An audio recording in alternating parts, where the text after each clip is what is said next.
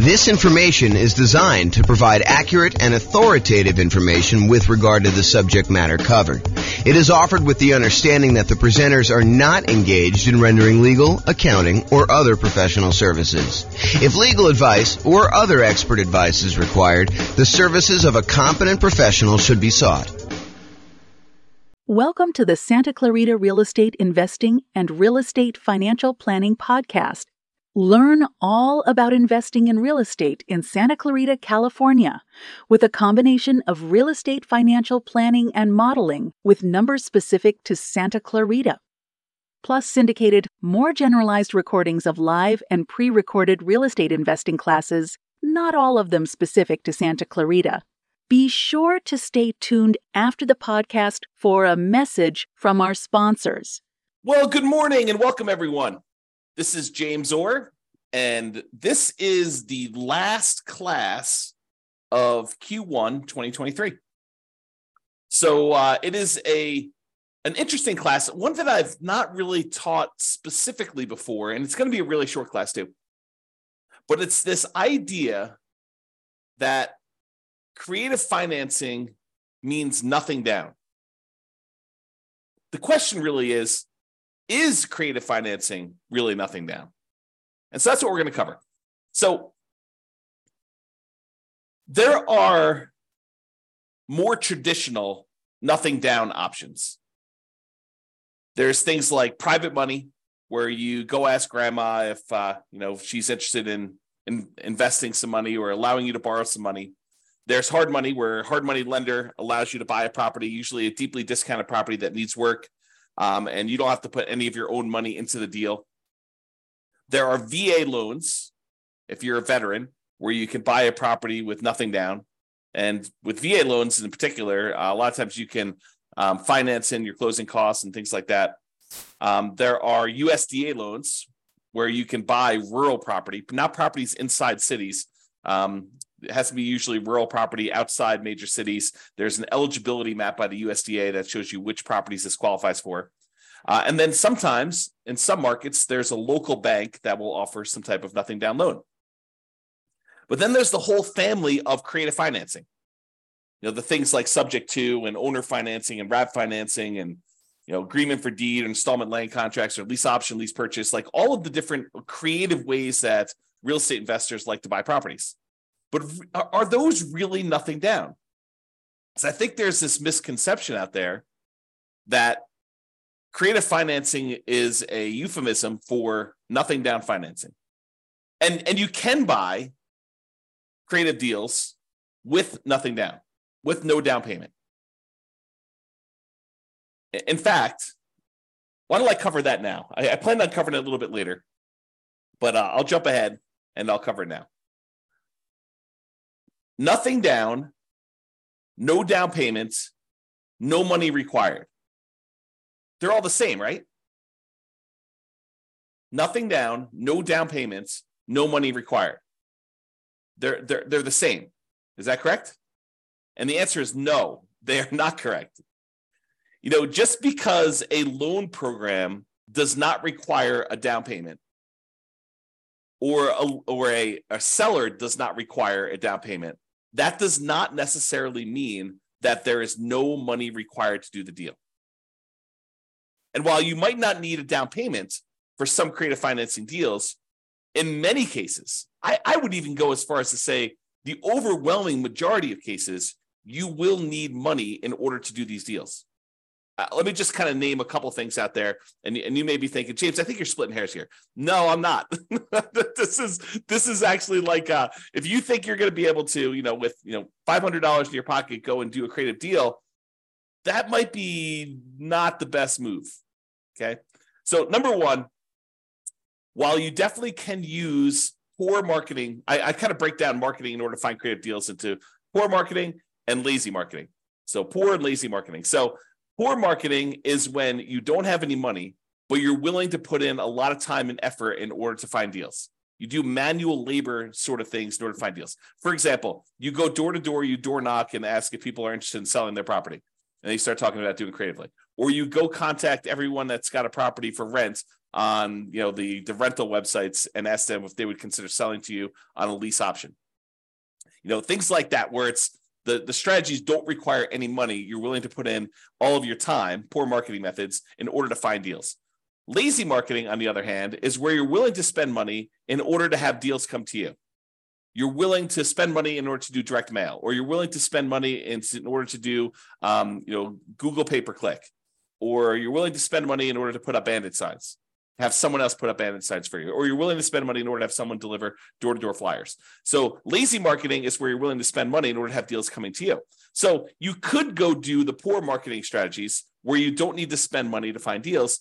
But I think after a relatively short period of time, you're going to find that that is not a good long-term solution for deal flow if you are really serious about this as a business.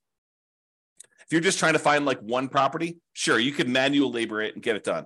But if you're really trying to set up a business of buying and selling properties as a real estate entrepreneur, then I think you're going to need to start spending money at some point in order to find deals, especially creative deals. Okay. So that is something to take into account, that you're going to need to spend money in order to find deals. And, sometimes it's going to be relatively low amounts of money, but I think if you're wanting to consistently find deals, you're probably talking, 1% doesn't seem off to me. You probably could do it better in some ways and get good deal flow. And maybe you can get deal flow, but maybe not the premier type of deals. So, but I don't think spending 1% of property values in order to find deals is unreasonable, with maybe a low end cap of about $2,000. Okay. And if you think about it, like, can you get a motivated seller, some seller of some type, to contact you who is interested in selling you their property? Is that expensive? No. Now, is that the type of deal you want? I think becomes the next question. Does every seller who calls you on your marketing, are they a qualified deal for you? And I think the answer is definitely not. In fact, you could go and be stricter in your deal criteria and only do deals that make sense. Man, I'm going off on some crazy tangents right now in my head. Like, just because a deal does not require a down payment, does that mean you should do the deal? Absolutely not. Sometimes those are the deals you want to avoid. There may be a reason why it's nothing down. But sometimes you'll get a great deal where it does make sense to go buy a property and it's nothing down. Okay. So you will need money to find deals, I guess is where I'm going with this. So that's, even if it's no down payment, you still got to spend some money. And, it's usually 1% or so in order to acquire the deal that way. And I think you would be, I'm usually pretty kind and gentle, saying, you probably should do this, you definitely want to probably consider doing this or whatever it is. But I will tell you, this is one of the times when I get a little bit more assertive. And I will tell you, you would be stupid to do deals without reserves. Now, can you, if you're like just starting out and you're like, you've got no reserves and you're trying to like make this whole thing work, can you risk it and not have reserves and do your first deal? You can. Is it prudent to do so? I don't think so, but I think there's some folks, some new investors especially, who have their desire to succeed exceeds their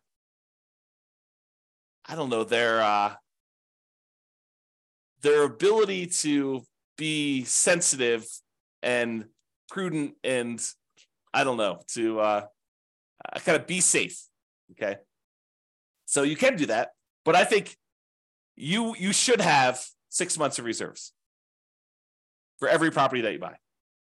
And you can't use the reserves for another property as reserves for the new property.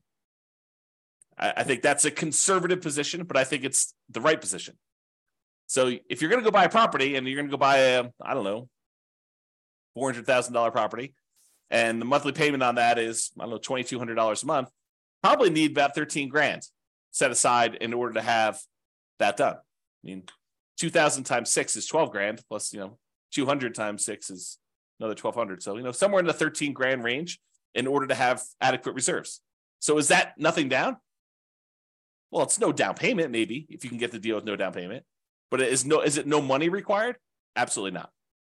And a lot of times when you're buying these creative deals, sometimes you're buying your pretty houses, but a lot of times when you're buying properties for motivated sellers, there's some deferred maintenance.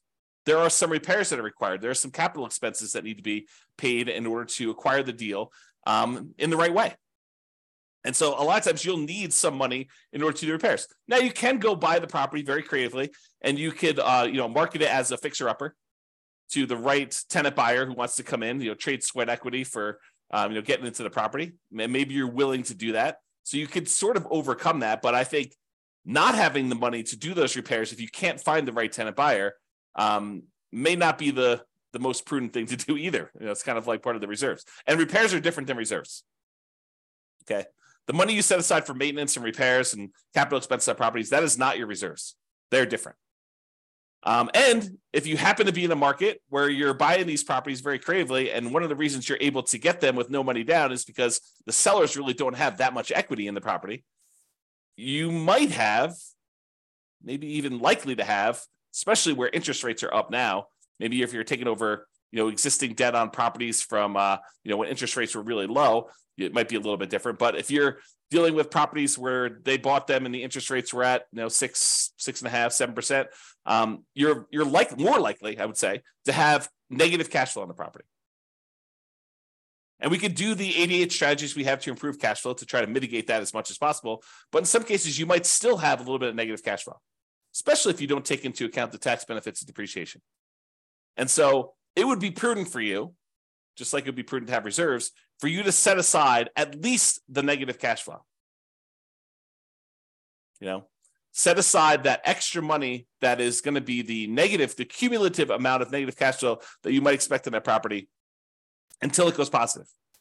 And we talk about that in some other classes, but I think that is also prudent. So, between money to find deals, reserves, repairs and capital expenses, any cumulative negative cash flow you might have, I think that it's not really no money required, and it might be no down payment. And I'm not taking into account closing costs, which I'm assuming are close to zero for you if you're buying something creatively, but they might not be. Might actually be some money for some closing costs, depending on how you're doing. If you're using title companies to get title insurance, or if you're sort of like getting the deed at the kitchen table, which I think is frowned upon for most people these days. But I digress.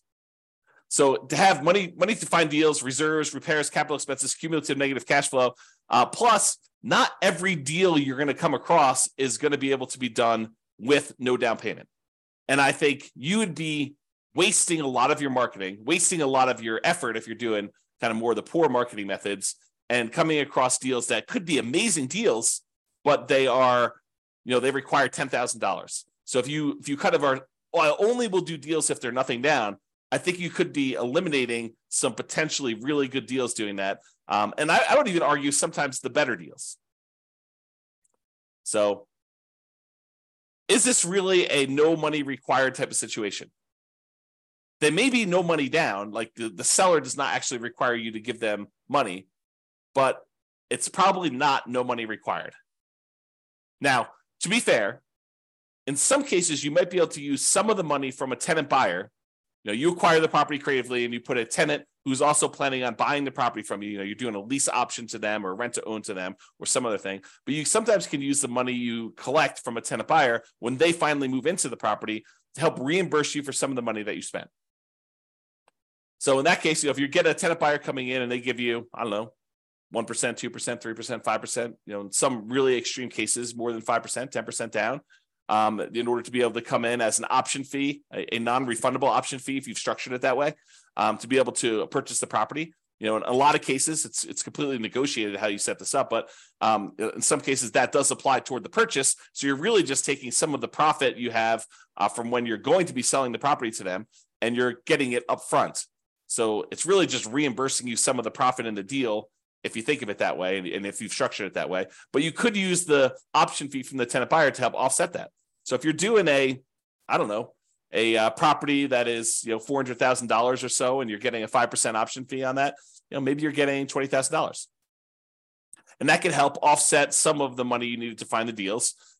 It could help with some of the reserves, although it's probably not enough for the reserves, and it can help with some of the repairs, capital expenses, if in the end you end up needing to do those. Even if you're advertising it to a fixer upper, rent to own, where the tenant buyer is coming in with the intention of fixing up the little property and getting a slight discount in order to do that.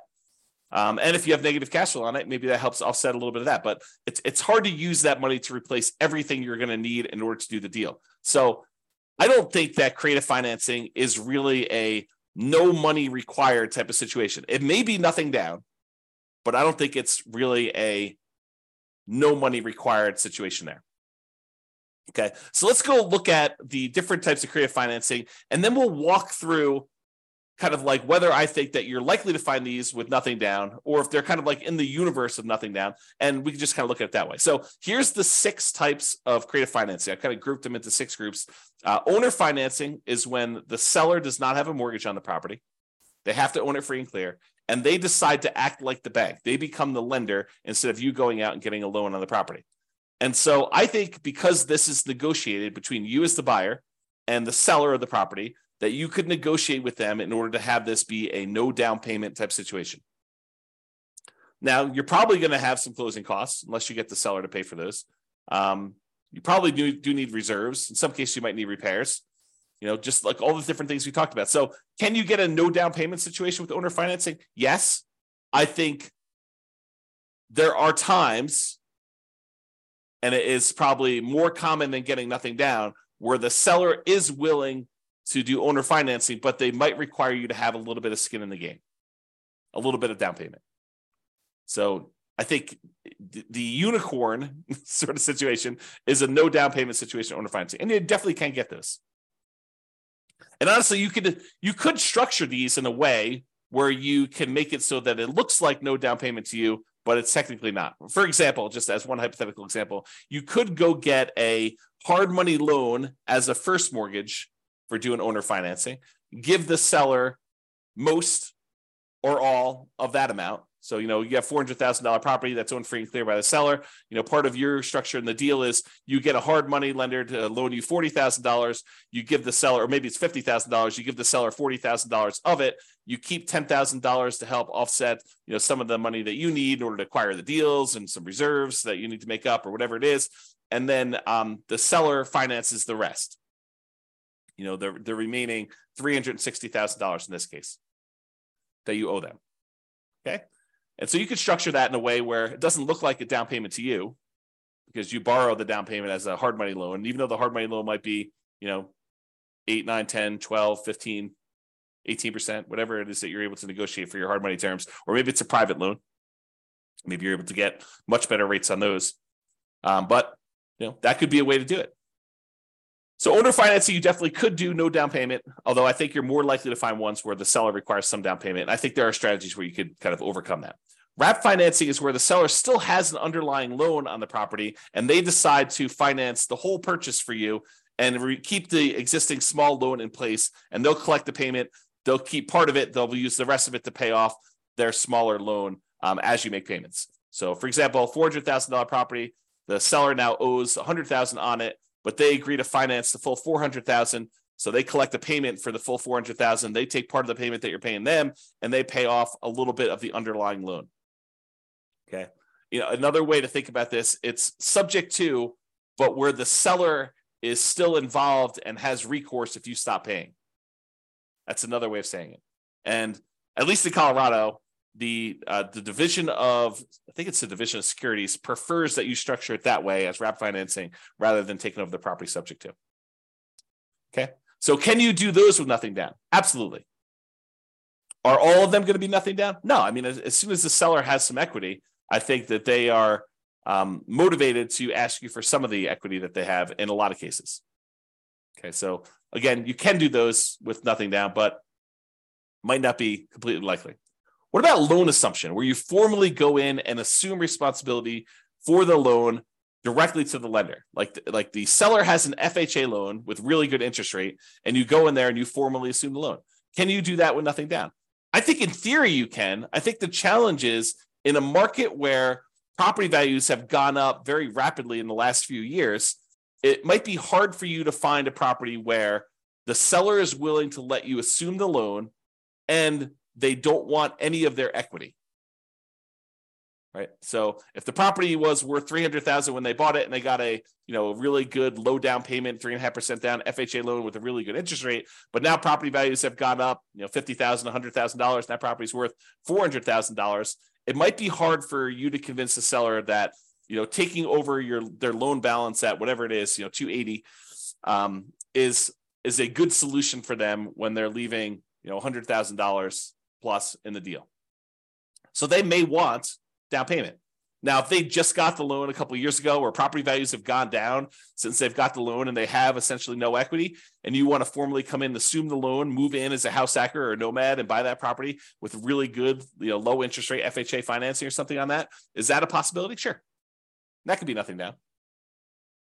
What about the rent to own, lease option, lease purchase family, where you are renting the property from a seller and you have the option or purchase contract to buy the property at some point in the future? Could you structure those where it's nothing down? I think you could. I think you're more likely to find a deal like that where you are putting at least a security deposit down and probably a security deposit and a small option fee. So probabilistically, you're more likely to find those where it requires a little bit of money. But I do think that you could, in theory at least, find a property where the seller is willing to allow you to rent the property and have an option to buy it or a purchase contract to buy it. And I think there would need to be some motivation there in order for you to do that. What about the agreement for deed, bond for deed, contract for deed, installment land contract kind of family of creative financing options? Again, I think it's very similar to the rent to own one. I think that you probably could find a seller, at least in theory, who is willing to let you do that with nothing down. However, I think most of them are going to want some type of down payment. And then finally, subject to. Subject to is where you buy the property and you leave the existing financing in place. The seller deeds you the property. You are the owner of the property, as signified by the deed, but the seller's old loan remains on the property. And in most cases, you're agreeing to make payments on that loan. Could you buy properties with that, with nothing down, with no down payment? Yeah, I think if the situation was right and the seller owed an amount that was the full amount that you'd be willing to pay for the property, sure, you could structure that as a nothing down deal. Imagine a seller who is unable to make their mortgage payments anymore, and their alternative is to go through foreclosure and give the property back to the bank. And you come in and say, look, don't do that. I'll help protect your credit. I will buy the property from you, and I will start making payments on your loan. And they're like, well, the other option for me is to have a foreclosure. I would be willing to sell you this property for what I owe instead of having this foreclosure. Maybe you're getting a small discount doing that. And you're able to acquire the property that way. Sure. Could you do those where you find a seller who's just willing to say, yeah, save me from foreclosure, buy this property from me and start making payments on my loan. And that could be a help to me. I think you could.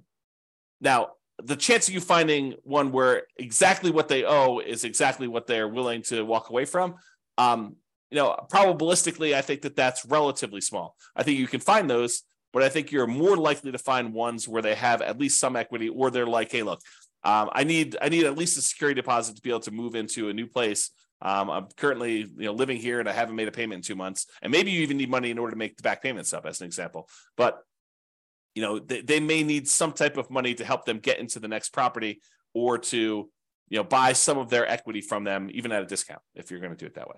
Okay, so those are the different creative financing options, and my kind of take as to whether or not they are likely to be no down payment. And as I covered already, they're not really likely to be no money required. I think you're likely to have some money required in order to do those. The kind of like the true no money required sort of deals are probably more in the wholesaling, if you're willing to do manual labor in order to find your deals, or real estate brokerage.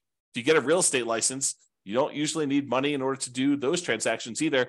And unlike wholesaling, where you got to both find a deeply discounted, amazing deal of a property, and then also the buyer of that property, a real estate investor buyer, when you have a real estate license, you could do one or the other of those and oftentimes get paid a similar amount. If you think about it, 3% of a $400,000 property is about $12,000. I think for a lot of folks, a wholesale fee on an okay deal, not like a crazy, grand slam home run sort of deal, I think is probably in that $12,000. And you, in that particular case, you didn't have to do both sides of the transaction. You only had to go find either the seller and then represent them in the transaction to help them sell the property and get top dollar for it, or the buyer in order to help the buyer go buy a property that's already listed in the MLS that some other real estate agent found. And so for half the work, you can get about the same full fee, and it doesn't have to be this super deeply discounted deal. It just requires that you probably pay a little bit of money up front and agree to kind of like agree to obey the law of real estate transactions and licensing law and stuff like that. So I don't know, it doesn't seem like the worst idea in the world to me, but that's sort of where I'm coming from. So there you go. All right, so in conclusion, while you may be able to find a deal that requires no down payments, these often require you to invest in marketing to find them. I think that's true. And you're also going to need reserves. This is the part where I got really strong with you and told you it would be stupid for you to actually invest in property without reserves. I'm trying to prevent you from making a mistake. And I know that can sound harsh, and I'm not usually a harsh guy, usually kind of very friendly and, say, maybe you're right, maybe I'm wrong. But in this case, I think I'm right.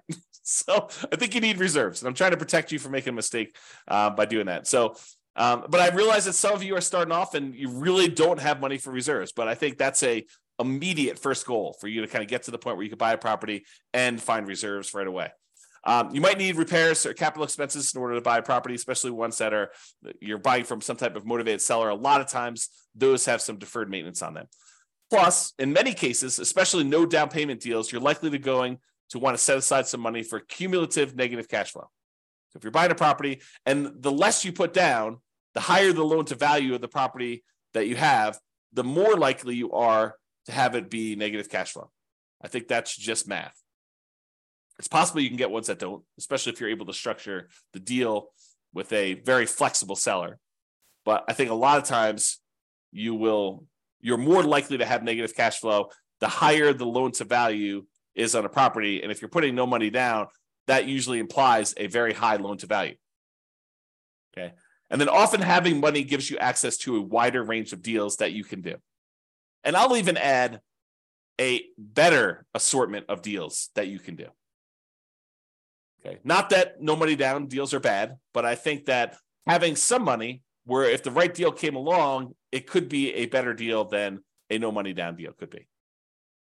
All right. So that's all I got for you. Hope you enjoyed this class, kind of a different take on the kind of like creative financing, no money down sort of ideas there. So hopefully you enjoyed this. This has been James Orr. Hope you have a great day. Bye-bye for now. With home prices up, mortgage interest rates up, and rents up, but not quite enough to counteract the higher prices and interest rates. Cash flow on rental properties in Santa Clarita is harder than ever. Book a call with the Real Estate Financial Planner to apply our proprietary 88 strategies to improve cash flow on your rentals. See the show notes for a link to schedule your call and improve your cash flow today. If you're a real estate agent, lender, or professional in Santa Clarita that wants to help our real estate investor listeners, consider reaching out to learn about collaboration opportunities with this podcast. We'd love to add more value to our listeners by having you assist our investors buy, sell, and finance their real estate investments. See the show notes to schedule a call to discuss collaboration opportunities.